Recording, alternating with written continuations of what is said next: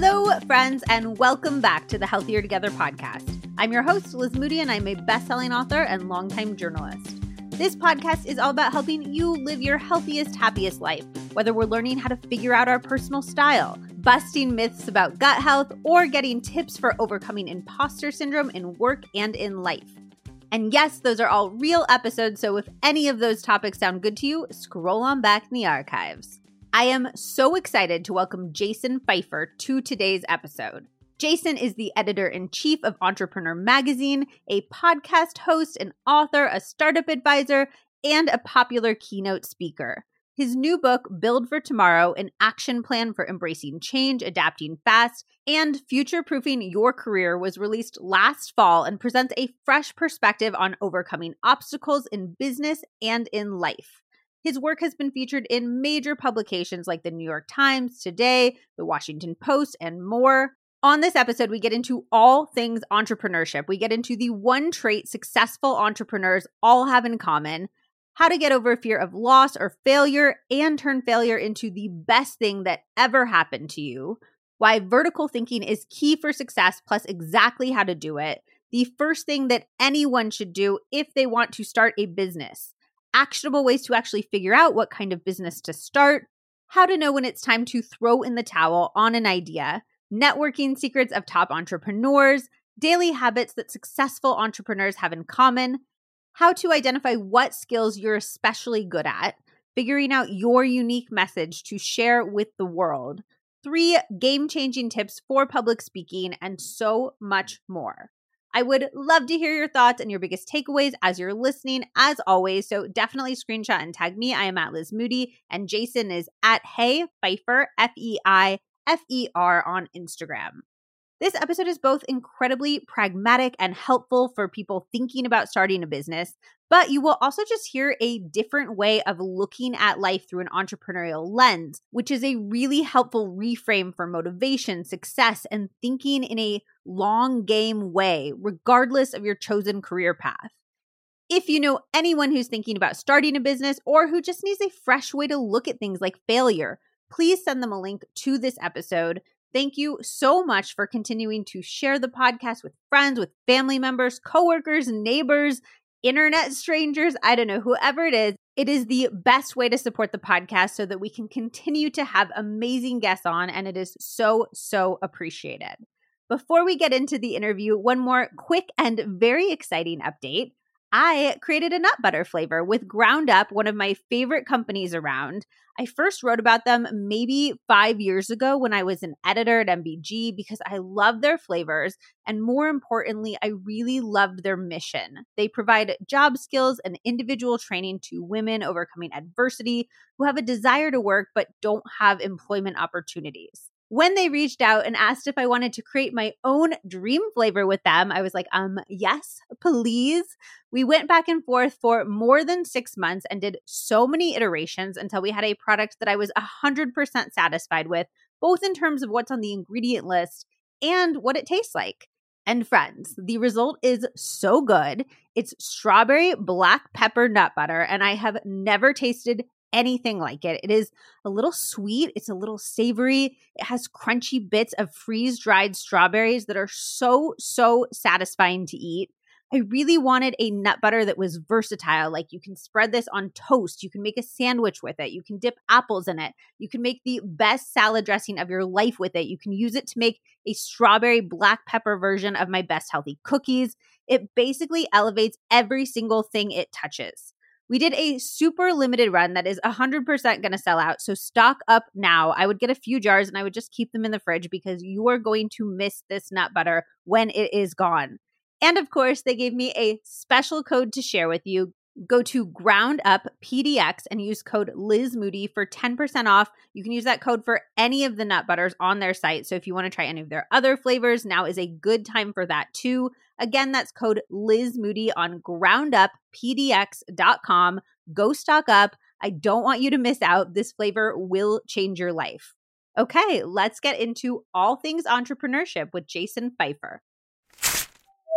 Jason, thank you so much for joining me on the podcast today. I am a huge fan of your book and all of your work. You're the editor-in-chief of Entrepreneur magazine, which is super impressive. I am. Thank you. Thank you so much.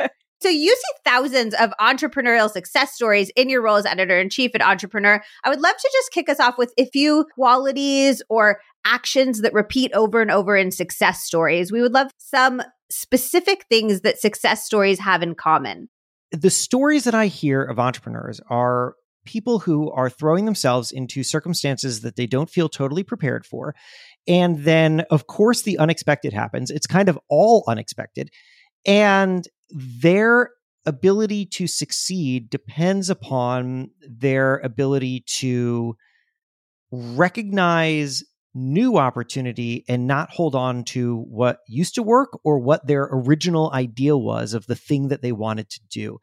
And as a result, entrepreneurs tend to end up in this totally different direction than whatever it was that they set out to do. They marvel at how they got there. Like, what am I doing running this thing when I started over there? Or I was originally in this line of work and now I have a soap company, and that doesn't make any sense, except that it kind of does because this happened and then this happened.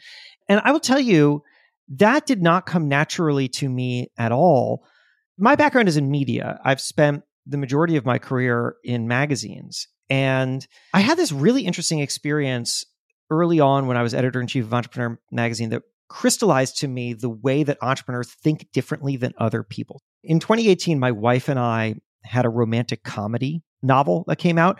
It was called Mr. Nice Guy, and it was about two people who each week sleep together and then critically review each other's performance in a magazine. Like, it had nothing to do with entrepreneurship or anything else.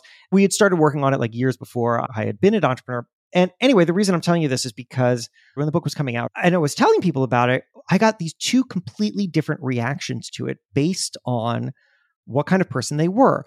Media friends of mine, writer friends of mine, they would always say, "Congratulations, that's so awesome that you wrote this novel and you sold it." Entrepreneurs would say, "Oh, that's interesting. What are you going to do with it?" And what I realized was happening was that entrepreneurs think in what I now call vertical thinking, which is to say that the only reason to do something is because it is the foundation upon which the next thing will be built. That's not how most people think. Most people, including myself for a very long time, think horizontally. Horizontal thinking, which is to say, I'm going to do something, I'm going to put it out in the world, I'm going to move along. Then I'm going to do some other thing and I'll move along. And those things don't build. And entrepreneurs are so incredibly mindful and thoughtful of how one thing that they do must lead in some way to another, which doesn't mean that they act totally linearly, because they don't. And it doesn't mean that they're not afraid of failure, because if they fail, they will recognize the thing in the failure that gives them some insight for the next thing that they do. And therefore, the thing that they did is the foundation upon which the next thing was built, because they learned something really important. This is how Stuart Butterfield launches a video game company that goes nowhere. And then he shuts it down and thinks the internal chat system inside this video game was really cool and people liked it. Maybe I spin that off into its own product, and that becomes Slack. That's the way in which they're thinking. It's that vertical thinking that I think people either learn or they had a little more embedded into them than others that I think also drives the kind of success that I see among entrepreneurs. I have 3 questions about that.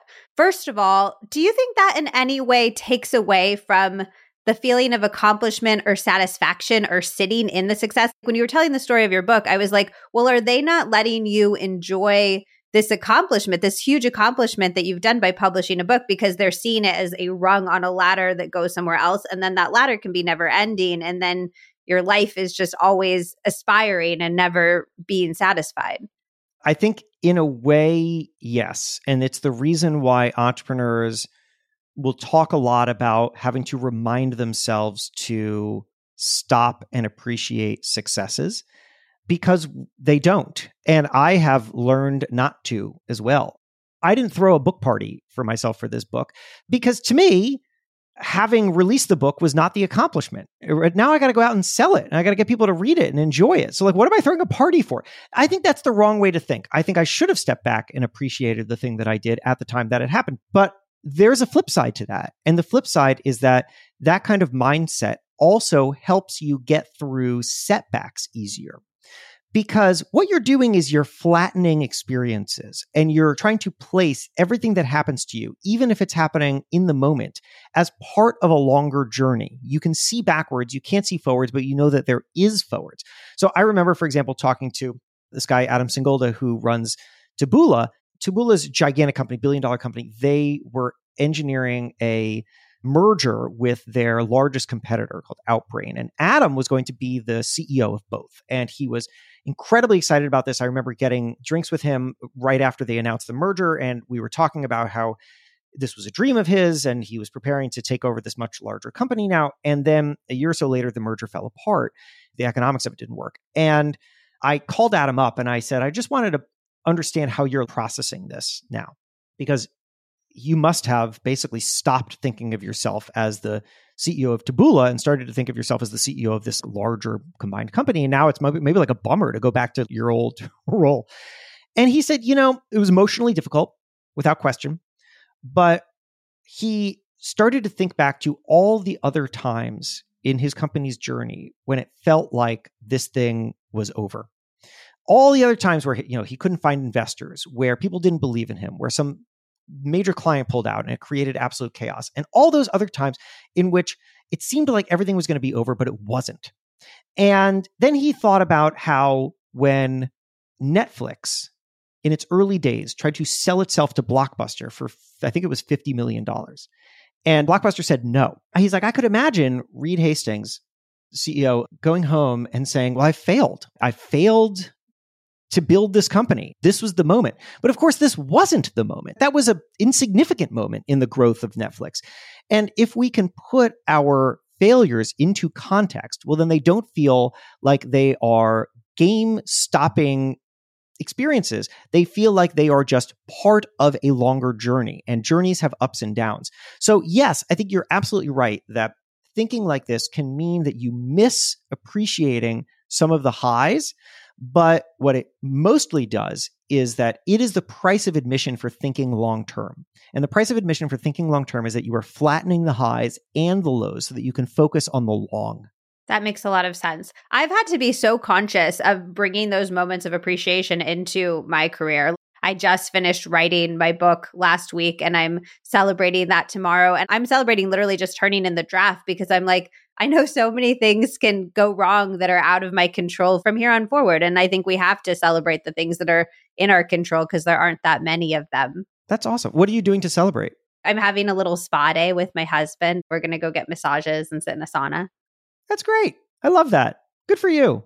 I don't think it has to be huge, but I think celebrating those little things along the way has been really important for me, at least personally, to continue to feel motivated and also to remind myself that the act of producing is enjoyable rather than just the reception of what I've produced, if that makes sense. That's a really, really nice thing that you're doing. And I should learn from it. I'm like, I want to make you have a book party. Like, go have a book party, friend. You wrote a beautiful book. Thank you. I really appreciate that. I've started to use this line for myself. The line is, I am the project. And by that, I mean that no one individual project is, the book is not the project. The book is a project, but it's not the project. I'm the project. And so any individual professional achievement to me doesn't feel like it's a big thing. It feels like it's contributing to the broader project, which is me. I like that mode of thinking because it helps me frame, well, is this worth doing or not doing? Does this build the project or does it not build the project? Years ago, when I had a different kind of career, I would take on all these like freelance assignments for magazines. I don't do that anymore. Why? Because it doesn't help with the project. Writing for New York Magazine no longer helps me achieve what I want to achieve. So like, why would I do it? But the downsides of it is that the project, me, is never ending, or well, hopefully not for a long time. That means that there are fewer moments to step back and say, I've done really good. And I think that I should recognize and celebrate that.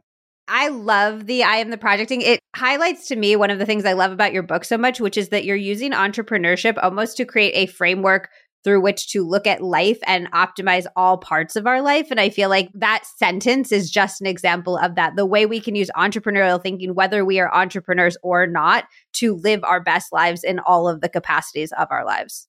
That's exactly what I'm doing. I don't think of entrepreneurship as a kind of career. I think of it as a way of thinking and a identity if people choose it. And it's just a useful way to think. It's grounding. It gives you purpose. It gives you direction. And you can apply that however you want. I love that. Second question, if we are in a moment of failure, perceived or otherwise, if we're in a moment of setback, could you give us one tip for reframing that and feeling good when we're in that pit of despair? I like to say that failure is data. You go back to that Stuart Butterfield example of how a failed video game became Slack. There's just so many examples in which some large setback led to some lesson, and that lesson is the thing that drove success. When I experience some kind of failure or setback, and whenever your listeners do, I would suggest doing the thing that I do, which is trying to identify the thing that a week, a month, a year from now, I will say, I'm really glad I know that. That's just a really useful starting point. And also because it allows you to step back from the failure that you feel like you're in and look at it as an object. It doesn't mean that you emotionally detach from it. I sure wish that that was possible. That just takes time. Every time that it's happened to me, I know that there is something in here, if I rifle around enough, that I can find that is going to be really useful later. And if I can figure out what that is now, then it gives me some sense of purpose over it. I'll give you one kind of quick example. So I have spent a lot of time promoting this book, and doing so meant calling in basically every single favor that I ever had. This goes back to vertical thinking. Like horizontal thinking was I move through the world and I meet people and I move through the world. Vertical thinking is everybody who I meet can be useful later. So I need to create a spreadsheet, which I did, called Good Contacts, and literally everybody who I engage with in any way who I think I should keep in touch with this person because knowing them is valuable. And I don't mean this just purely in a transactional way. I want to expand my relationships and networks, but let's be honest, we also are thinking, how are people fitting into my lives in productive ways? I add them to Good Contacts. I've been doing it for years. So I have this spreadsheet and I called in all those favors. And some of those were big. For example, Gary Vaynerchuk. I've known Gary for years. I've never asked him for a thing. I asked him to go on his podcast and talk about the book. And he said yes. And we did it. And I don't know what happened that day, but I wasn't as sharp as I like to be. You know, when you kind of like half stumble and then for a while you're kind of like running, but what you're really doing is just trying to stop yourself from falling. I felt like that was the experience of doing Gary's podcast. I just couldn't find my footing. It was not Gary's fault. It was my fault. And afterwards, I was in my bedroom because it's where I was recording at the time because we were doing it remote. And I got off and I just felt empty inside. When I was thinking about, I just called in this favor. This was a big opportunity. I did not do as well as I wanted. But then I was like, you know what? Maybe it was okay. Maybe it was fine. And then I started to repeat to myself like a crazy person pacing in my room. It was fine. It was fine. It was fine. It was fine. It was fine. It was fine. And then I had to go because I had a talk that I had to give across town. Now I'm like on the subway and I'm repeating to myself, it was fine. It was fine. Now I'm like a person in New York talking to themselves. And I thought, what can I do? I need to do something now because I hate feeling like this. I feel like I was a missed opportunity and a failure and I hate it. And I thought, well, okay, what am I doing right now? What is this? What's happening? I started Googling for descriptions of the experience that I'm having right now. What is happening is that I am obsessing over how I could have done better on something that just happened. Is there a term for that? Turns out there is. It's called counterfactual thinking. I found it after a bunch of Googling. Has anybody researched this? Oh, yes. Actually, a whole bunch of people have researched this. Then I just started contacting them on my phone in the subway onto my next event. And then a week later, I'm on the phone with all these researchers and psychologists talking about counterfactual thinking, which was helpful to me in a way to understand me. But what I realized was as soon as the emotions of this experience pass, what I have now is, Liz, exactly what I'm doing right now, which is I have a good bit. I have a thing that I can say on stage and in podcasts. I have this anecdote of me experiencing this. And then I have this insight, counterfactual thinking. This is this thing that we do in which we start to compare our vision of what an event should have been like against what actually happened. And that is a terrible thing. It puts us in this loop that we can't get out of. It felt like it was helpful to my career now to have this additional insight and information that I can utilize in some other way. Maybe that will be part of my next book is counterfactual thinking, but it couldn't have happened unless I stepped back from that experience and I said, what about this is useful? And then started to dig in. And once I did, eventually the whole experience reframed.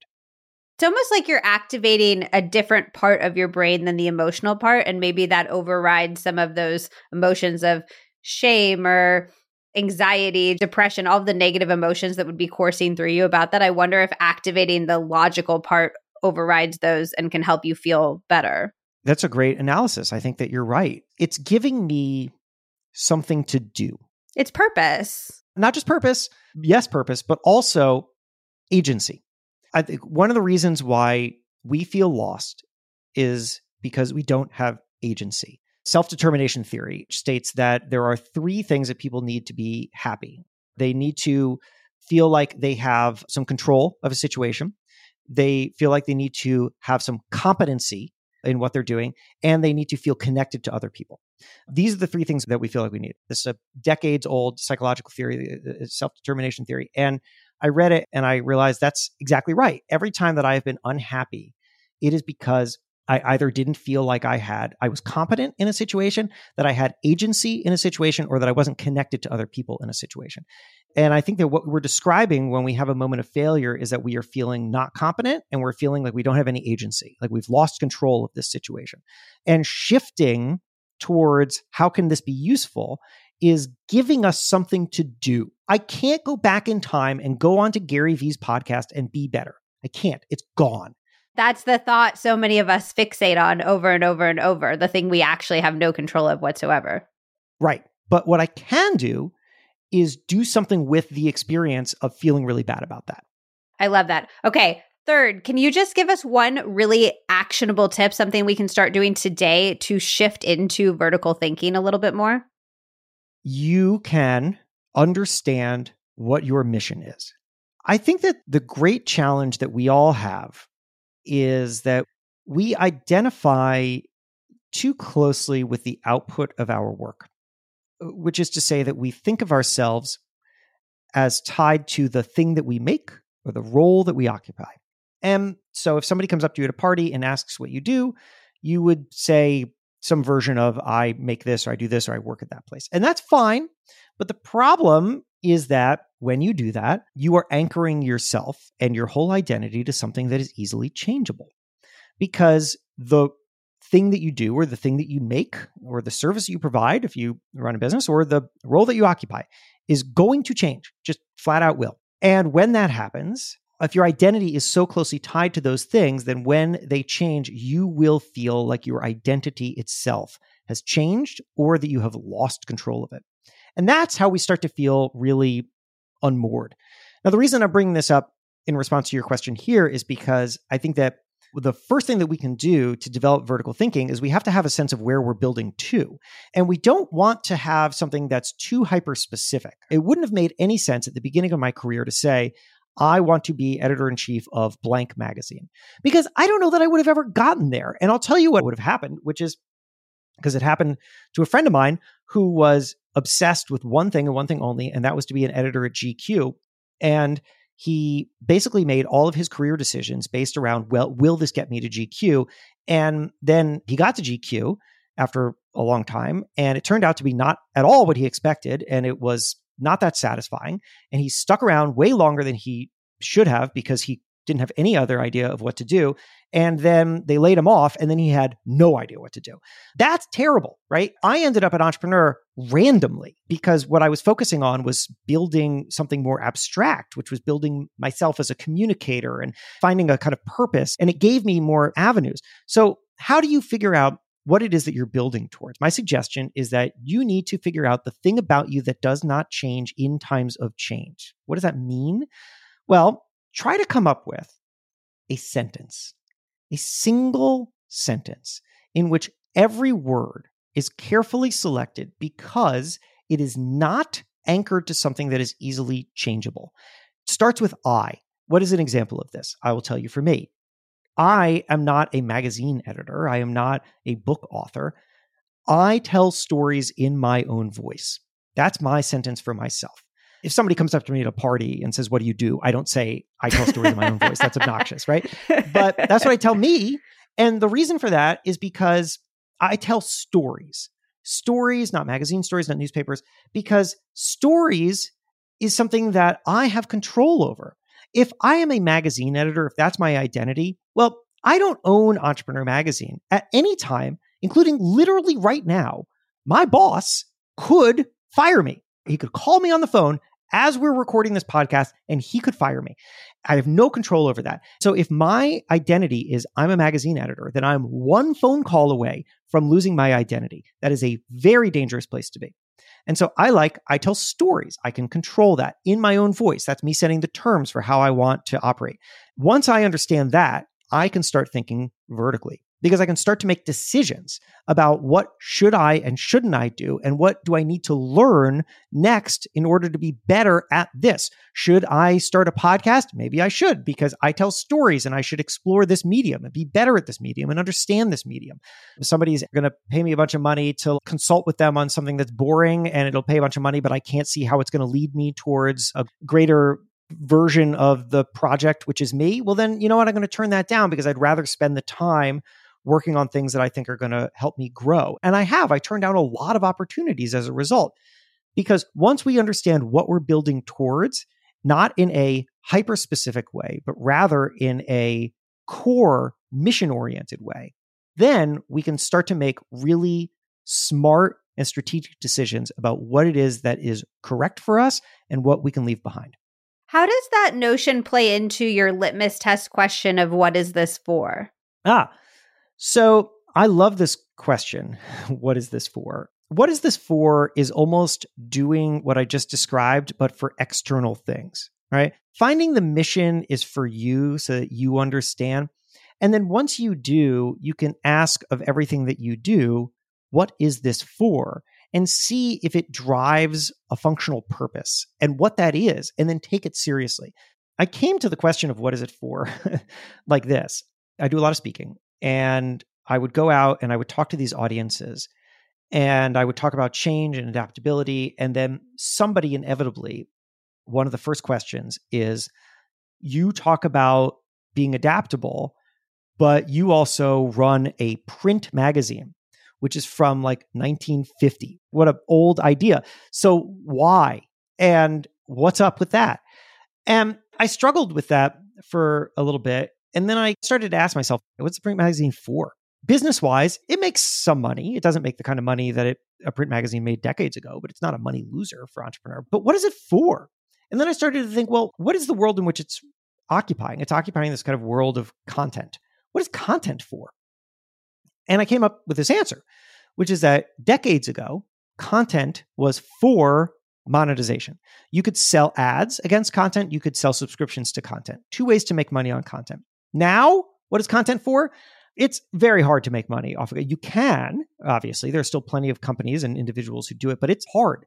You're fighting for a smaller slice of advertising dollars, particularly if you're a traditional media property. So what is it for? Well, I think content is for relationships, because content builds relationships. It's the craziest thing. I go out in the world. I remember when I worked at Men's Health, it was my first national magazine job. I was in my 20s, and I would go out to a bar or something, and someone would ask me, what do you do? Oh, I work at Men's Health. I love Men's Health. That's awesome. And I would say, oh, that's great. Like, what did you read recently that you really liked? And they would say, oh, I haven't looked at it in a long time, but I really love it. So like, what's happening here? What's happening is that the content built a relationship, and then people felt good about it because of the relationship, even if they weren't engaging in the content anymore. So what do you do if you're in the business of content? I think that you start to think about those relationships really seriously. You start to say, what would people trust me to buy, product or service, because of the trust that I've built, because of the relationship, because of the content? Once you start thinking that way, you start to see totally different business models ahead. And that's what I have thought about for Entrepreneur, where I work, but also for the content that I make myself, which is to say, I'm not out to produce things just to monetize those things. I'm out to produce those things because they're going to build relationships. And then once people are in my orbit, I can offer them other things. And that's what it's for. Once you start asking, what is this for, of the way you spend your time, the thing that you're doing. I make a podcast and it doesn't make me any money, and I have 500 listeners. What is this for? It's worth asking. And maybe there's an answer. Maybe there's a great answer. The answer is that what it's for is that All I need is for 3 people to listen to this show and decide to buy something from me or be a client of my consulting business. And that justifies the whole thing. Great. Well, then you know what it's for. But if you don't know what it's for, then you either better find it or you stop doing it and put that energy towards something that's actually going to help you grow. I ask that of everything that I do, everything that I spend time on. What is this for? And then whatever that answer is, you have to take it seriously. Money was such a source of anxiety for me for a long time. I'm always talking about building good, healthy habits, but I didn't have any when it came to financial wellness. Once I started getting educated about my money, I began to feel empowered about it. And pretty soon I was like, how did I let this cause me so much anxiety for so long? If you are struggling just like I was, you need to check out YNAB. YNAB is an app that teaches a set of simple money habits to help you spend, save, and give without guilt or second guessing. It's one of the apps that experts I talk to recommend over and over because it's grounded in techniques that you won't see anywhere else that actually work. You start off by learning 4 simple core habits that are actually genius and have completely changed the way that I think about money.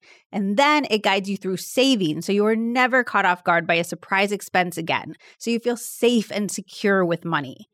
But maybe more importantly, it also helps you fit the things that you love into your spending plan so that you know you have the money for that bachelorette party or that weekend getaway that you've been dreaming of.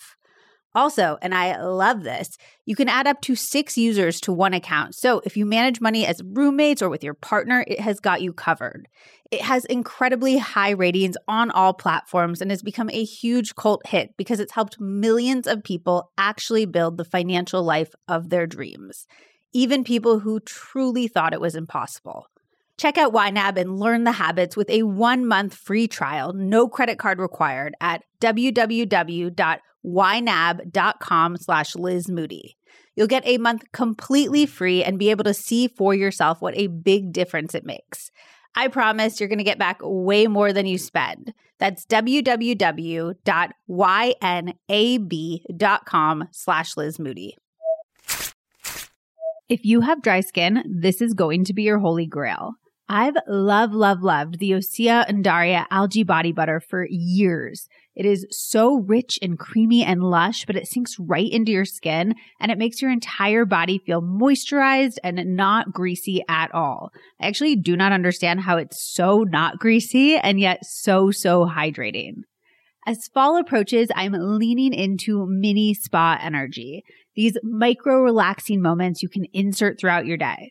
Because peppering your day with tiny bits of calm can have huge impacts on overall cortisol levels, on your anxiety, even how you sleep at night. And the smell of the body butter, holy cow, it is pure spa energy. You get that like laying on the massage table, melting energy. It is phenomenal. I've gone through at least 4 tubs of this personally, and that is saying something because it lasts a long ass time. A little bit goes a very long way. I also always keep extras on hand to give out as gifts. It uses ingredients that you would normally see in face care products like seaweed, ceramides, glycerin, which I am obsessed with for hydration and think is so underrated, amino acids, even a skin identical moisture complex. Also, here is a little tip. If you want to amp up its hydrating power even more, put it on damp skin right after the shower to really lock in all of that moisture and hydration. Like all Osea products, it's formulated with real seaweed to take advantage of its nutrient-rich benefits like deep moisturization. It's also vegan, cruelty-free, and climate-neutral certified. Osea has actually been making seaweed-infused products that are safe for your skin and the planet for over 27 years. And I personally absolutely love how everything is ethically tested and sourced. For clean body care that gives you skincare level results, you've got to try Osea. And right now we have a special discount just for our listeners. Get 10% off your first order site-wide with promo code LizMoody at OseaMalibu.com. You'll get free samples with every order, and orders over $60 get free shipping. While you're there, get the body butter, of course, but I'm also obsessed with the Vagus nerve oil and pillow mist, both of which help so much with my anxiety. I love rubbing the oil on my hands and inhaling deeply before I meditate to make it feel more intentional and calming and grounding. You are going to want it all. Go to OSEAMalibu.com, promo code LizMoody. Yeah, you have a big printout of it in the book, so you could rip out that page and put it up next to you. Can you just give a few more examples just to really hammer the point home of other times in somebody's life that they would be asking, what is this for? So they could change their direction or change their actions based on the results of that question. What is this relationship for? Is a good one. There are people in all of our lives, some of whom serve a function and some of whom do not. And that function doesn't have to be work-oriented. That function could be, this person just helps me think. I'm just calmer when I spend time with this person. There are other times where you're just like, you're in a habit of seeing someone or spending time with someone. And if you really ask, what is this relationship for? It doesn't seem to be for anything. It's not helping me advance. I don't feel that great when I'm spending time with this person. I don't know why I'm doing this. During the pandemic, I started to send a lot of voice memos to people. And some of my friends turned out to be really into that. And after a while, I was just trading tons of voice memos all day long. And I started to ask myself, why am I doing this? What is this for? What's happening? What I realized was that the pandemic had, not just for me, for everybody, created this sense of isolation where I wasn't seeing people as much. And then even afterwards, the shape of my life has changed. I now work from home instead of an office. And I think that what I was doing was I was finding some way through these voice memos to just have human interaction, to just connect. I don't have time for phone calls all day, but voice memos are great because they're asynchronous connection. That serves some function, and that's nice. But it also just made me really aware of what else I was missing. That, you know what? I need to get out more. I need to be more intentional about, like, can I just find someone to get lunch with once a week or just something? Because what this was for human connection, but it wasn't enough. Now I'm aware of the problem, so I can start to really address it, which will, number one, reduce my voice memo load, but also, number two, will just make me happier. What would you say to somebody listening who is doing the what is this for exercise and they were coming up over and over again with some different iteration of obligation? Like, I need to make money. I have to have these relationships in my life. I have to do these things, but they're not adding up to a greater part of the story of me. I think that you need to start by running some thought exercises on what would happen if you stopped. What is the worst case scenario version of this goes away? I'm doing this. I feel like I'm obligated to do it, but what would happen if it went away? Well, okay. What would be the consequences of that? What would be the upsides of that? Would you have more time that you could spend on something else? We should not fill our lives with obligations that do not get us anything because we don't have that much time. I think we need to be incredibly intentional. I remember interviewing Bethany Frankel for the magazine once, and the thing that she said that stuck out to me the most was the way that she thinks about her life. She calls it the theory of buckets. And the theory of buckets is this. In your life, you have an infinite number of buckets and you have a finite amount of water. So how do you want to distribute the water among the buckets? The water is your energy and what you're going to get out of things. And do you want to be doing a million things? It's like I have a million buckets and each just has a little splash of water. What are you getting out of them? What are you getting out of each of those buckets aside from just saying, I have them? Or because I was afraid of getting rid of them, I'm holding on to them and they're going to take a little of my time. What would happen if you just got rid of the majority of them and said, you know what? I got 3 buckets and I'm filling them almost all the way to the top. That's how I'm going to distribute my water. I think about that a lot. It's just a really nice metaphor visually because I do a bunch of stuff that I think of as obligation. I then realize, wait a second, what would happen if I stopped doing this? I'll give you an example of one of them right now. Build for Tomorrow, which is the name of the book, is built out of a podcast that I have called Build for Tomorrow. I love that show. I've loved making that show. I've been making it for years. I'll tell you a problem with that show, though. The problem is I can't scale it. I just can't. I cannot scale it. I've been doing it for years. It is not an interview show. It's incredibly labor intensive. It's almost like a radio documentary. It's like each episode is an hour long. It takes me a month to make. It's like an 8,000 word script. I interview multiple people. I chop up the audio. I write this thing. I edit it all. Like it just takes forever. For a long time, I said, what is this for? Here's what it's for. It's for IP. It forces me to interview people and I get these stories and these stories I can use in different ways. And that's great. And then it's for relationships. People have met me through it. They've reached out. It's like an opportunity magnet. And then it led to this book, which is great. But here's the thing. At this point now, my life is so busy that when I step back after a month and I think my head is spinning, I didn't accomplish everything that I wanted to, what was the problem? One of the biggest problems was I spent way too much time working on that podcast. And it reached a nice audience, but roughly the same size audience as it reached a year before. It took an enormous amount of my time. This is what I went through like 2-3 months ago. I think possibly I've gotten everything out of this that I'm going to get. And now I'm just making it because I'm attached to it. So next question, what would happen if I didn't do it? It sounds simple, but when it's your thing and you've spent years doing something, that is actually a pretty heavy question. What would happen if I wasn't doing it? God, I don't know. Well, I'd have a lot more time on my hands. What would I lose? Okay, some people would be disappointed. I'd get a bunch of emails from people. I wouldn't have an excuse to like talk to historians. But what else would I do with that time? Well, there are all these things that I keep saying I want to do, things that I'm pretty sure will make me a hell of a lot more money than that podcast. And that will probably advance my career, build the project a lot better than that podcast. And I just keep saying, well, I'll find the time for that stuff. But wait a second, what if the time that I'm going to find is actually by putting this podcast to the side for a while? I don't have to kill it. I can make an announcement. It's going on hiatus. I have some other projects. I got to do them.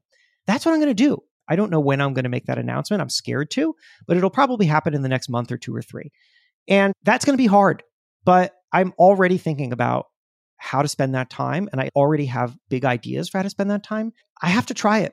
I talked once to Katie Milkman. She studies behavior and how people change. And she said, one of the most important things that you can do is also one of the simplest, and that is experiment. Run experiments. We tend to think that everything that we do has to be a full commitment. And that is scary. That means that we don't try a lot of things. But what happens if just everything's an experiment?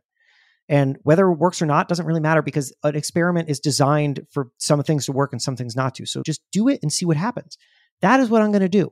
That's scary. But once you start approaching the things in your life that way, you realize that things are not as fixed as you thought they were. I love Katie. We had her on the show and I told her that she's probably the most cited guest that I've had on. Like the most other guests have talked about her work because her work is truly phenomenal. You talk about in the book how a lot of the reasons we don't take risk and we don't go after our goals is because we have quite a large aversion to loss. Are there any other ways that you think we can start to tackle that aversion to loss so we can go after the things that we want in our lives? And then also, I'm curious if you have any advice for how we can evaluate when our losses are actually too big and it's actually a sign that we should reevaluate and change direction. What you're referencing is I have this explanation for why change is so challenging. And my argument is that it's because we equate change with loss. And when we do that, we don't allow ourselves to focus on the gain. Because there is gain in every change. We just often don't see it or don't see it immediately or it takes us a while. And part of that is because we're just so freaked out by the loss. This isn't my own groundbreaking psychological research. Loss aversion theory has been around for decades, showing us that we are more concerned with protecting against loss than we are in focusing on what we gain. And in times we even experience gain and then still focus on a loss in that we could have gained more. I use this example in the book of I bought 2 Bitcoin when it was $4,000 a Bitcoin. I sold when it was $16,000 a Bitcoin. I made some good money, but then Bitcoin kept going to like $60,000 a Bitcoin. And suddenly, instead of feeling good about the money that I made out of stupid cryptocurrency, I felt terrible about the amount of money that I didn't make. I was focused on perceived loss instead of actual gain. And we do this over and over again. So what can we do? This is going to sound kind of simple. A mental exercise of asking, what new thing is happening? What habit or skill am I learning as a result? And how can that be put to good use? Just those simple framing questions I find have been really helpful for me because it allows me to just start to hypothesize how the thing that I'm going through can lead to some kind of value. We were talking about this in a way earlier with processing that Gary Vee experience. There is no magic formula for you to identify how something is going to add to your life. It is unpredictable. But what you can do is you can start to hypothesize it and then start to explore those hypotheses. What would happen if this was valuable because? Is learning this going to help me in that way? And then maybe just start to commit to a few of them. The very first thing that we need to do is recognize how we tend to process things, because then we can catch ourselves in that moment and start to redirect ourselves. Here's maybe somebody else who gets often cited, which is Annie Duke. Annie just wrote this book called Quit. which is an argument for how to think of quitting as a decision-making tactic rather than as a failure. Her argument is quitting gets a bad rap because we tell these stories over and over again of people who just gritted their way through something. And entrepreneurs are full of those stories. I mean, I'm guilty of sharing them in Entrepreneur Magazine, where somebody was told no 100 times and they kept going anyway, and now they showed them all. Haha. And those stories are great. They're inspirational. But here's the problem. You only hear about the ones in which they were right at the end because they're the ones who are left standing. Everyone else, it turns out that those 100 people who said no were correct, and this was a bad idea. At some point along the way, the person who got told no 100 times and the problem was that their idea just wasn't very good, they should have found some way to recognize that so that they could spend their time on something else that was going to have a better chance of success. Sometimes sticking with something is actually just robbing us of time that we could have shifted towards something else. So how do we know? There's two things that Annie told me that really stuck with me. Number one was, think of it like this. What would happen if you had to marry the first person that you dated? What would happen is that you would never go on any dates because you would never put yourself in the position where you got locked into that first person. So you just would never do it. The reason why we are able to hopefully find the right person for us is because we have given ourselves the freedom to quit a lot of other people, to try things out, to see what works, to leave. And so now apply that to everything else. You are not just dating people when you date people, but also throughout our lives, we date ideas, we date projects. These are things that we're going to try and maybe we're going to quit. And that's fine because that is what enables us to find the right one. So how do we get there? One of her suggestions is to use what she calls a kill criteria. Kill criteria basically being to look out into the future and say, this is what this project needs to look like in order for it to be on track for success. 9 months from now, this needs to be doing X in revenue. Or 9 months from now, I need to have built out this amount of something for this to be worth continuing. And that now gives you the time to figure out how to get there. If I need to be there in 9 months, what do I need to do right now to start to get to there? And then by 9 months, you can take a look, a cold, hard look. Did I reach that or did I not? And if I didn't, well, then maybe that's a sign that I need to seriously consider quitting, leaving this. Some of the losses are just not going to get regained unless you make a large change. There's a kind of Marie Kondo thanking the shirt for what it did for you before throwing it away. And I think there's something to be said for that, for the things that we took losses on too, but rather, what did I get from this? And did I get all that I was going to? Like the podcast that I just described. I got lots of things from that, but maybe I got all I'm going to get from it. And if that's the case, well, then it was a success. It wasn't a failure. There's no failure in walking away from it. I got what I was going to get from it. There's that line, 9 out of 10 businesses fail, which is not true. But what is true is that after 4 years, 50% of businesses close down. But if you look into the businesses that close down, what you find is that they're not failures. A good percentage of them reached a natural conclusion, which is to say that whoever started that business did so for some particular purpose and it fulfilled that purpose, or they sold it, or they moved on, or they started something else, or they retired. And even the ones that failed by some traditional definition, which is to say like it ran out of money or it never caught on, that's not to say that the people who started them failed, because the people who started them learned something and they're going to take that learning and they're going to apply it to something else. We have to think about that sometimes even loss is gain because we got something out of it. If we can recognize what it is, then maybe that makes us a little more confident saying we got what we needed. I love that. I feel like we've gotten into a lot of the sort of philosophical and mindset shifts, and I would love to just get into a few, almost a quick fire, but just some tactical tips for somebody who is thinking about starting on an entrepreneurial path. So do you have one tip for us to know if an idea is worth pursuing, if there is a business there? Go around and ask people if it solves a problem that they would pay for. As simple as that. If you're going to put something out into the world, it has to solve a problem. And sometimes it can solve a problem in a really direct way. Consumers know exactly the problem that they have, and here's your solution. Or sometimes it's solving a problem in a way that people didn't anticipate.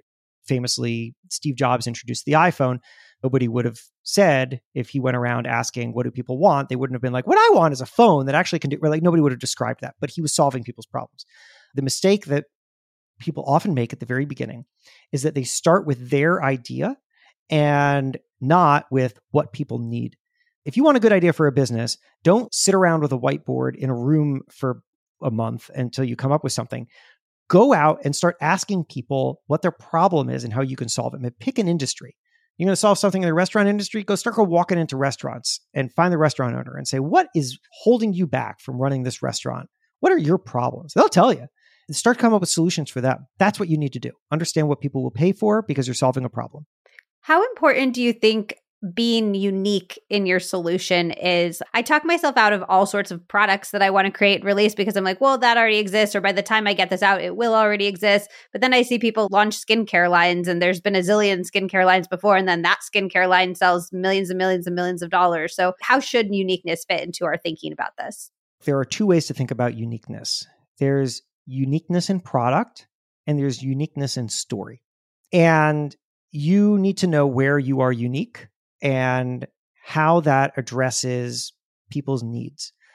Because sometimes the reason why a new skincare line works, even though the world does not need a new skincare line, is because that skincare line is telling a story that connects to an audience that doesn't feel served or doesn't feel served well enough. There's a reason why every new generation finds new products, and that's because they grow up with products that feel like they're for their parents. And then somebody comes along with basically the same product, but different packaging and, importantly, a different story. They understand this consumer and how the consumer thinks.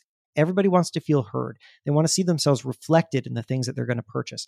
So how can you connect with them in a way in which you are serving their supposedly or perceived to be unique needs? That matters. Story matters. Really interesting research came out of University of Iowa that one of the primary drivers of purchasing decisions by consumers is the founder's story. Isn't that interesting? What they're looking for is, do they connect with the founder, with the founder's purpose, with the mission? Imagine that you are in the scissors business.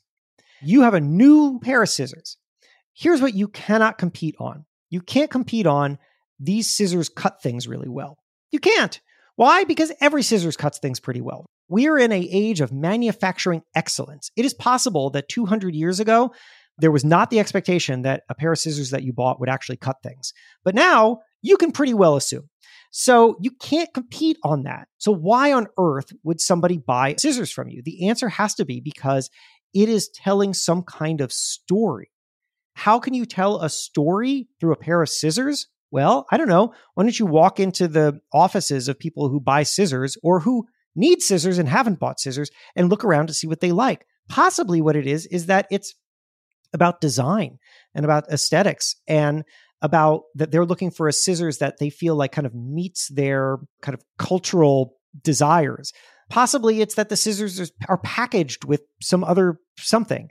Possibly it's that the scissors are part of a line of something and it comes with a great story about how your grandfather was a farmer and you want to bring, whatever the hell. This is what drives success often. It's incredibly hard to create something new, like brand new. People haven't seen it before. Was it Being John Malkovich the last time somebody put out a movie that was totally new? It's not easy.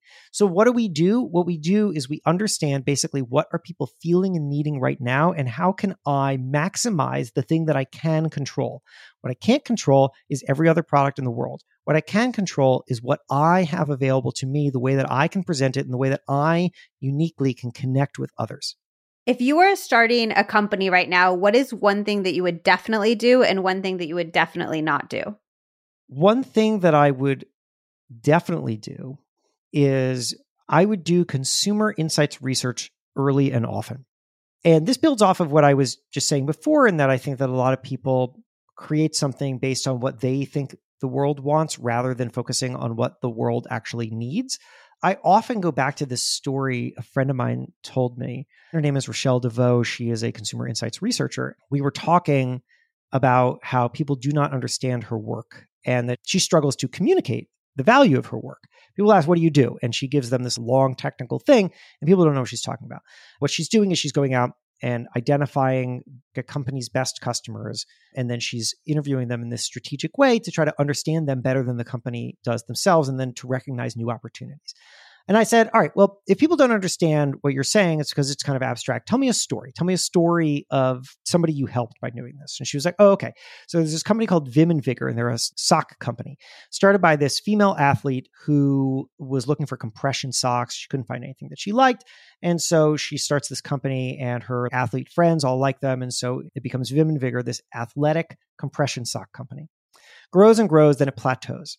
And that's when they call Rochelle, because they can't understand what happened. Why did sales plateau?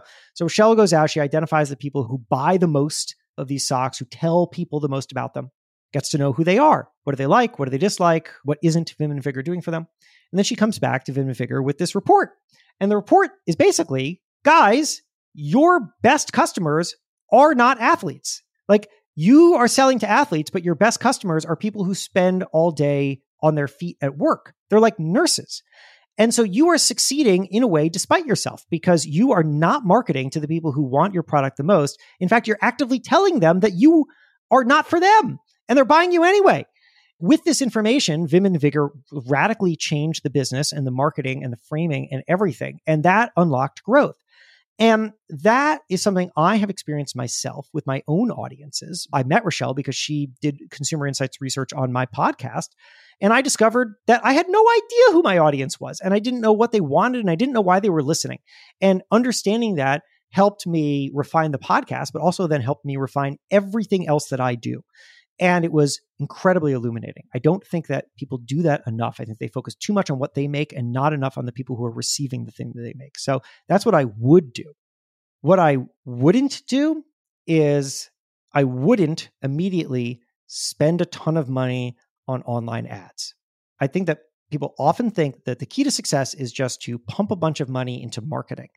But the problem with that is you can buy sales. You can buy sales.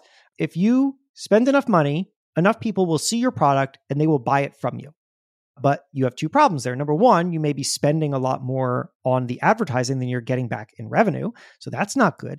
But then also, two, you haven't built a relationship with these people. You have no base of people who know you and like you and want to tell their friends about you. And therefore, you're on a treadmill where you have to continue to spend in order to get the sales. And as soon as you stop spending, your sales are going to disappear because you have nothing organic. So I would instead spend time, give myself some runway, think we're going to do slow, careful, steady, realistic growth. We're going to connect with people on individual basis. We're going to create fans.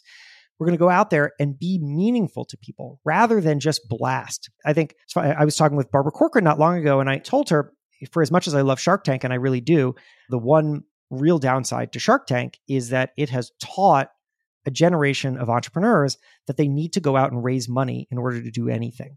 She agreed with me. She said that is a real problem. Because the fact of it is that most businesses don't need investor money. But people think the only way that I can get this off the ground is that I have to go out, have somebody give me a bunch of money, and then I got to go spend that money as fast as I can on marketing and stuff. And that's just not always the way to stand up a business. It's the way to stand up some businesses, but not all of them. And ironically, I think the success a lot of people find due to Shark Tank has to do with the relationship they're building from being on the show and people hearing their story far more than the investment from the sharks. Oh, totally. Yeah. Totally. There's companies that don't get investment on the show and they take off because people were able to hear and connect with their story. That's right. These companies are coming in and they're often asking for what are, in the grand scheme of business, very small amounts of money, right? $50,000, $60,000, $75,000. That's not a game-changing amount of money. The thing that's actually game-changing is what happens on the back end of that experience. Let's say that Barbara Corcoran invests. Who cares about the $75,000? What matters is that Barbara Corcoran knows manufacturers and knows how to get your cost down and has a smarter customer acquisition strategy. And those are things that really matter, but you don't need investor dollars to get those things. I remember talking to a woman who started a cookie company. She was in her 40s. She said to me, look, if I'd started this company in my 20s, maybe I would have gone for very slow growth. And I would have tried to keep the whole thing myself. But I was like, I'm in my 40s. I don't have time for this. I'm going to get moving here. So what she did is she went around and she found a manufacturer. She was having trouble finding manufacturers who would make her product because manufacturers would rather be doing larger deals and setting up a line specific to a very small run of cookies. Who's going to do that? So you got to cut them in, right? So she finds this manufacturer and she basically makes them a partner in the business and gives them equity in the business. And then wouldn't you know it, suddenly it's very easy to get these cookies manufactured, at which point she's able to get them scaled out and into more stores faster, and she's able to grow the thing. She didn't need an investor to pay a lot of money to a manufacturer. She just needed to build the right relationship with the manufacturer who understood her vision and was incentivized to buy in and work with her. I hear stories like that all day long. You got to be really clever. You have to understand what really, really matters and what doesn't. Do you have any concrete tips for building those relationships that you're going to need if you're getting a business off the ground? Number one, you need to have done enough research to show traction and consumer potential. Her name is Shira, and she runs Goody Girl Cookies. You can find them all over the place. They're gluten-free. And I think that the reason why she succeeded was because she was addressing something in the marketplace that didn't exist. And that was gluten-free cookies that had attitude. The packaging just is fun. It has attitude. It doesn't look like a health food product. And then also that was very similar in taste, in experience, in looks to familiar non-gluten-free cookies, right? She was making Girl Scout Thin Mint style gluten-free cookies. And this had originally grown out of, she was like making these cookies for her kids, and then she was bringing them to their kids' school. Then people started buying them from her and just sort of grew and grew. And one of the first things that she did, actually, because she didn't know anything about business, she was in PR, was that she started trading her expertise for somebody else's. So she didn't know, for example, anything about retail. How do I get into retail? She found people who did know this, and she said, here's what I know. I know PR. I'd be happy to help you with PR. I will consult with you on PR, but whatever it is that you want, if you will help me understand retail. Now, we all have something that is useful to somebody else. So what can we go around and like trade for? That allowed her to get into some stores, drive some traction, and identify a real marketplace. Because then once you have that data, you can go out and start to convince people, not just based on your own sales pitch, but based on what you're seeing out in the world, even if it's small, that can show you that you're on to something. And by the way, you need that data. How do we know whether or not to just cut our losses? And the answer has to be that you have internal insights that tell you whether or not something is succeeding. I remember talking to Michael, who started Fatherly, this media company for dads. And he told me that he had this idea for a media company for dads. And he went around and just nobody believed that this was a good idea. He was trying to find investors. Everyone was like, there's plenty of a market for mom media. Moms like to read content for moms. Dads don't like to read content for dads. Nobody is interested in this. I said, well, how did you know that this was worth pursuing after all these people said no? And he said, the answer was he decided to just do a market test. He said, what is the smallest, most resource light version of this I can put out into the world to see what happens? He started with a newsletter. It was like an aggregator newsletter of just content for dads that other people were producing. Really simple to make. There's no original reporting.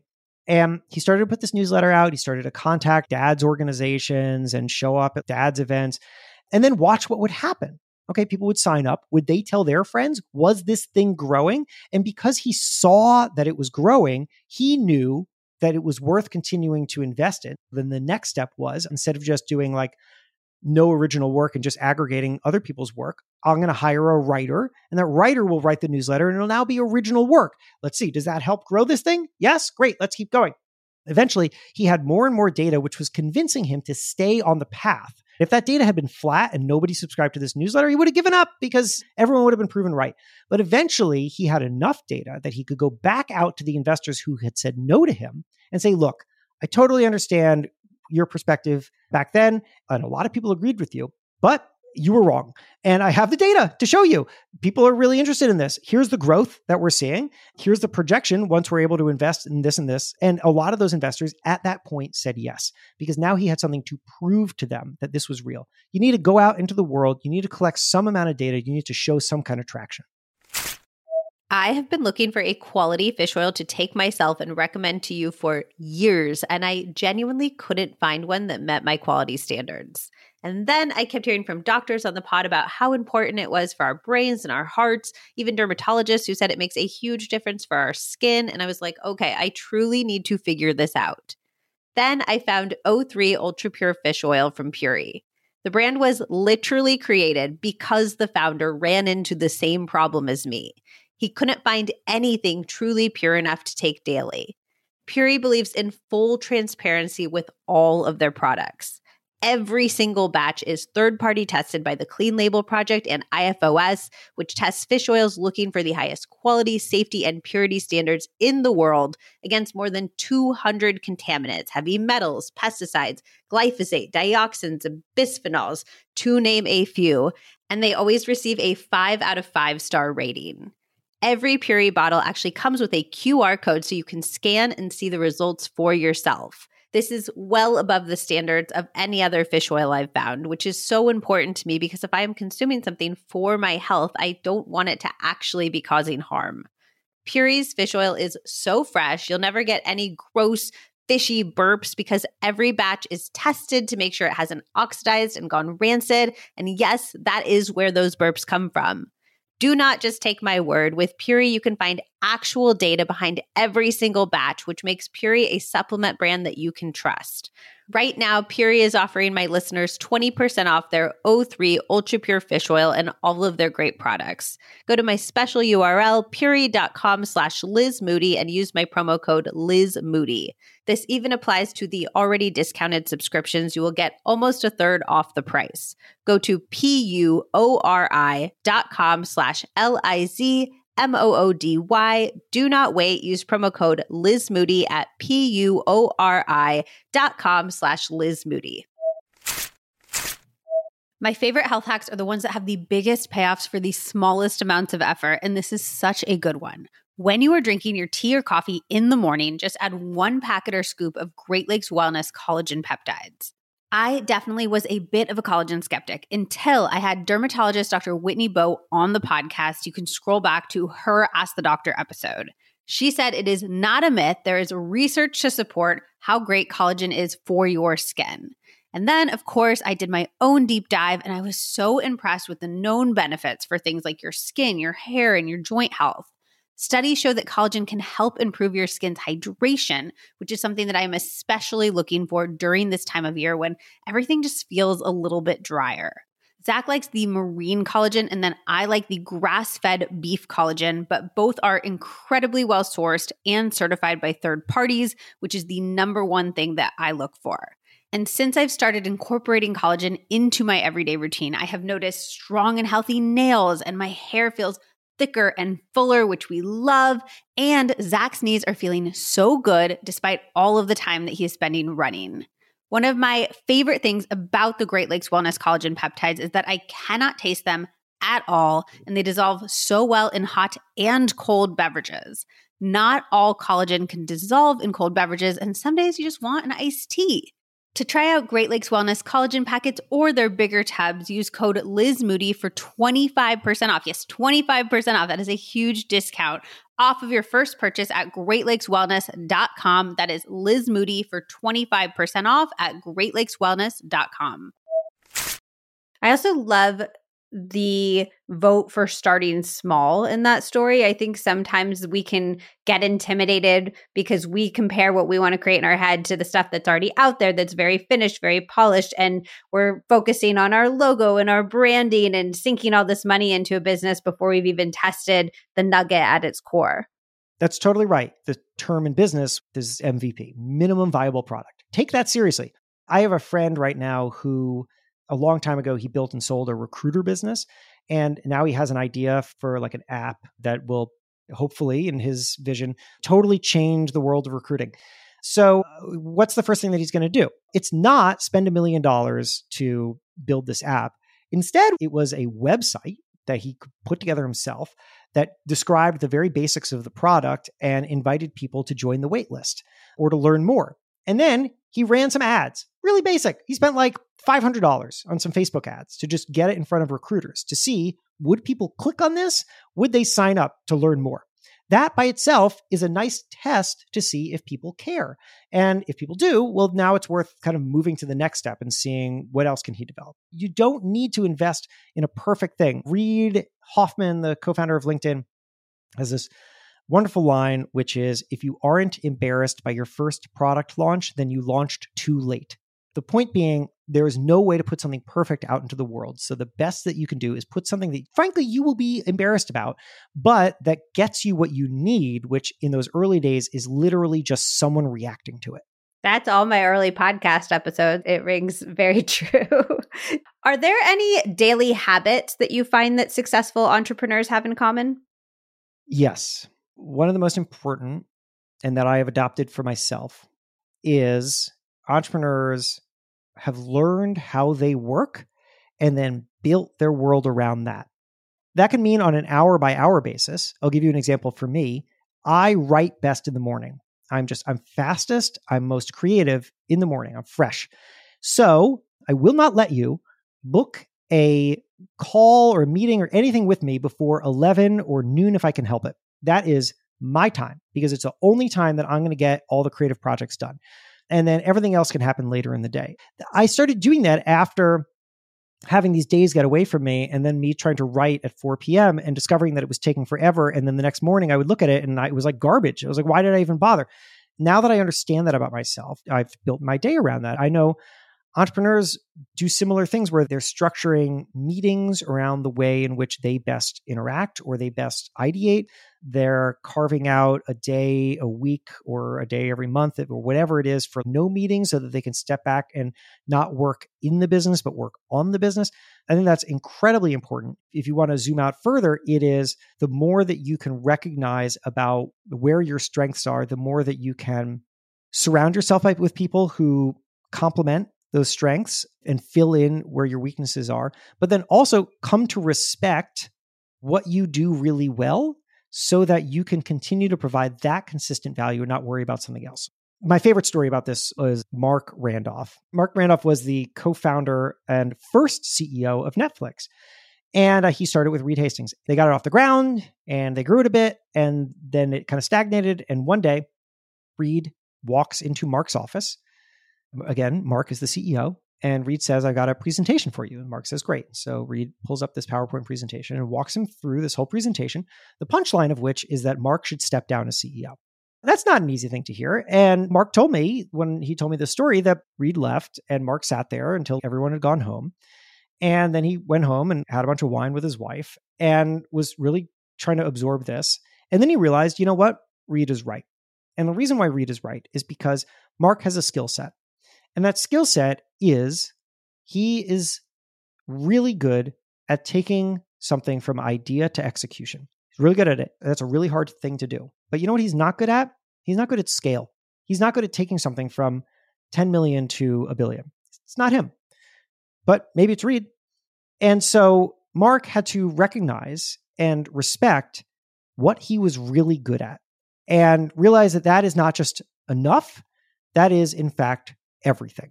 Because once you know what you're really, really good at, you can put yourself in situations in which you excel and other people excel because they are working with you. Nobody said Shaquille O'Neal is a bad basketball player because he can't shoot 3-pointers. Who cares? Doesn't matter. He's really good at slam dunks. That made him great. And we need to recognize that in ourselves. What are we really, really good at? And then respect that. Is there anything tactical we can do to recognize what we're really, really good at or to know what we're really, really good at? We can see it in the patterns. If you look back across your career, I think that you'll recognize the places where you felt most comfortable and where you excelled.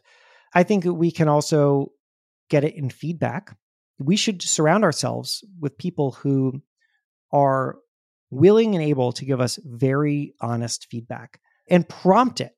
People may not give it to you unless you ask for it. But if you ask for it and you take it seriously and you show them that you appreciated it, you will get more of it. As the boss in many ways now, at least of my team, what I have most valued is when I have people who are generally on the team for a while before they get comfortable doing this, but then they tell me that I'm wrong. I love that. I need that Because otherwise, as a leader, people will just agree. They'll just do whatever you say because it's the easiest thing to do. But that doesn't mean that what my ideas are good. So prompt feedback, ask. You don't have to ask people to give you a whole 360-degree review, but maybe after a project, feel like, hey, what went right and what went wrong there? And how could I better help you? I say this. I'll be like, look, I feel like I'm stretched in a million directions. I'm probably not nearly as helpful to you as I could be. What's missing right now? And how could I be better? That's really helpful because I can take what I've learned from whatever they say and build it into my leadership style and be better at it. Or maybe one day discover or decide, you know what? I'm actually not a very good leader at all. I'm a better solo operator, which is also totally fine. We have to know these things about ourselves. And it's such a good point that the way that we receive feedback influences whether people are willing to give it to us in the future. So I do think being cognizant of if you're defensive or if you're receptive is a really good point. Okay, I can't let you go without getting a tip for public speaking. You're an amazing public speaker. It is a huge fear a lot of people have, but it's so important in finding entrepreneurial success. So how can we get comfortable and how can we also be great at it? I appreciate the compliment. I care a lot about that subject. And we could do a whole other hour and a half on this. So let me see if I can compress it into like 3 minutes. First of all, I was not always good at this at all. One of the things that helped me get over that was, in the way that I described earlier, stepping back from a failure and seeing it as an object, stepping back from myself and seeing myself as an object. Because when I stand on stage and talk to, sometimes it's a room of hundreds of people or thousands of people, and sometimes it's a room of 15 people. And I will tell you, both are intimidating in their own way. Whether I'm doing that or I'm talking to you right now, I think I am not bringing me into this. That wouldn't make any sense. I am a full person. I'm a whole person with parts of my life that you don't need to hear about because you don't care about. Like my kids. We didn't talk about my kids for the last hour and a half. And why would we? But that's a whole part of my life. Let's start with, you are not bringing your whole self to this. And I think that that should be comforting. I think part of the challenge that people have is that they feel exposed, that when they go and they stand in front of somebody or they talk in some way, it's similar to, I think, a reason a lot of people are afraid of putting themselves on social media because they feel exposed, like they're putting all of themselves out into some spotlight, and that's uncomfortable. So stop and instead think about this. You are a character. You're a character. You are a character named Liz Moody. And Liz Moody, the character, looks exactly like Liz Moody, the real person, and speaks similarly. But here's the thing. The character is built for an audience, and the audience has an expectation, something that they want to derive from that character. And that character is built to deliver that. Doesn't mean that it's false. Doesn't mean that you're offering some nonsense. What you're really doing is you're taking all of you, you're identifying the 5% slice of you that is 100% relevant to that audience. And then you are creating a whole character around that and you're delivering that to them. Now, let's start asking other questions. How does that character speak? How does that character hold themselves? What is that character's primary attribute? For me, for example, the character of Jason Feifer, which is similar to, it's part of the broad Jason Feifer. The character of Jason Feifer talks the way that you're hearing me talk. If you and I were having lunch, I wouldn't talk like this. This would be annoying, but it works well on microphone. And the reason it works well on microphone is because I know that a camera, or they say, I don't think it's actually true, the camera adds 10 pounds, people say. The microphone or the stage subtracts 10 energy points. So if you stand on stage and you were talking at your normal dinner time conversation level, you sound low energy. So turn it up. And then when you turn it up and you stand on stage, you will be exactly what people want to hear. I had taught myself. I just played around with, and I listened back to my old podcast episodes, for example, and I didn't sound like this. This is something that I developed over time, this voice, which is basically me emphasizing and being energetic. But for a while, I was too over it. I was all over the place. And my wife literally heard me and she was like, you got to tone that down. Like, that's too much. I had to calibrate it. So that's who you are. Here's the next question. What do you say? What do you have to say? I have this theory of public speaking. It is the theory of interlocking parts. That the secret to great public speaking in any form, whether or not you're giving a speech or you're on a podcast or you're doing a 5-minute or a 3-minute television bit or whatever, the secret is to have a large menu of interlocking parts, 3 to 5 minutes in your head that you can then stitch together in whatever order is called upon. What I'm doing at any time, whenever I am in any kind of public speaking, is that I am drawing upon this body of ideas that I have that have just been refined by repeating them over and over again. And that way, I'm never at a loss of material, but I'm never working on something that I have memorized. Because if you try to memorize something and you forget one word of it, you're a train that fell off the tracks. And I've watched people just freeze, and it's excruciating. So you never memorize, you just know your material because it's just stories and ideas. Totally agree. All right, Jason, can you tell us a little bit in your own words about your wonderful book? First of all, this was such a delight. Thank you. The book is called Build for Tomorrow. It is a lot of what we talked about today here. It's really about how to find opportunity and change, how to feel more adaptable, how to future-proof yourself, how to just feel like you are in control when things feel out of control. And you can find it wherever you find bookstores. You can find it on audiobook where I read it myself. You can find it in ebook. It's not in Stone Tablet yet, but we're working on that.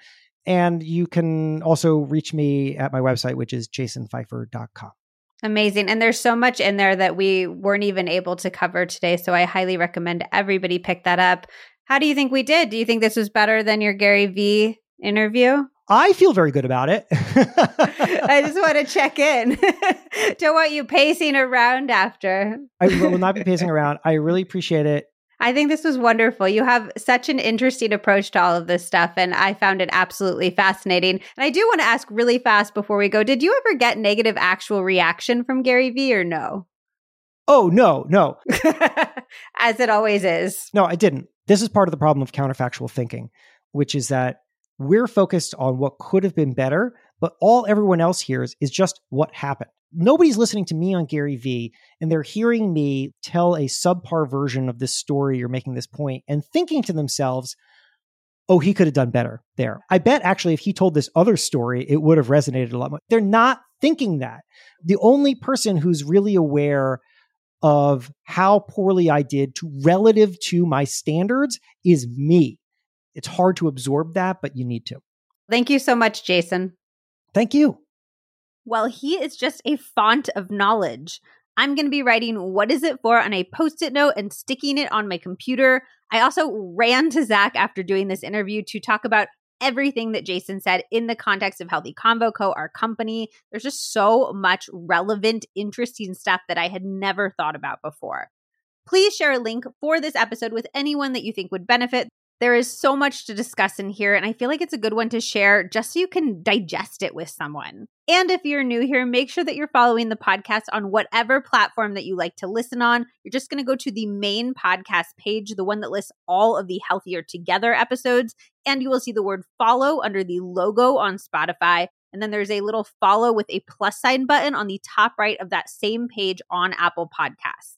That way, all of the new episodes will show up right in your feed, so you will never miss out on one. And you are definitely going to want to be notified because we have some incredible episodes coming up, including a science-backed sex tips episode and an episode that shares a research-backed approach to self-care unlike any you've heard before. So make sure that you're following so you do not miss out. And don't forget to snag your jar of my new strawberry black pepper nut butter collab with Ground Up. It's here for a limited time only, so get your jar or jars. Trust me, you're going to want more than one once you taste it. Get them now by ordering directly from Ground Up PDX and use code Liz Moody for 10% off. Okay, I love you, and I will see you next week on the next episode of the Healthier Together podcast.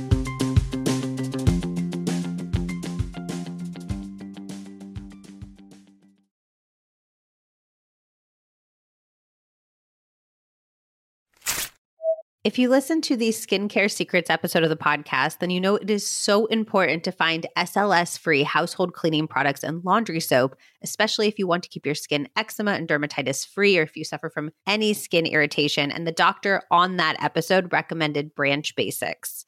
Branch Basics makes non-toxic, hypoallergenic household cleaning products that are free of fragrances, hormone disruptors, and harmful preservatives. They're baby, kid, and pet safe, which is so important to us with our Queen Bella around. The idea of her getting anything toxic on her little paws and then licking them devastates me. They are always clean and cost effective.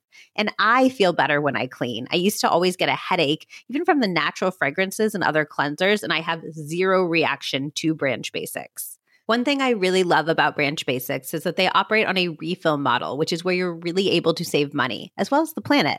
When you run out of a product, all you have to do is repurchase the concentrate and the oxygen boost, and then you follow the recipes on the glass bottles that you've saved from before to recreate the products that you need. It is absolutely brilliant. They also just work really well. I was honestly really skeptical about this. I was like, okay, it all sounds good, but do they actually work? Because you're using one concentrate in different ratios to make all of your cleaning products. But everything in my house is absolutely sparkly. It is so clean, and my laundry has actually never looked or smelled fresher. Their premium starter kit will provide you with everything you need to replace all of your toxic cleaning products in your home, like laundry detergent, streak-free glass spray, bathroom cleaner, and more. I have loved using Branch Basics cleaning products in my home, and I am so excited that I get to share the squeaky clean love with the Liz Moody podcast listeners. Save 15% and get free shipping on your starter kit when you use code LizMoody at www.branchbasics.com. Again, that is code LizMoody for 15% off plus free shipping when you purchase a starter kit at branchbasics.com.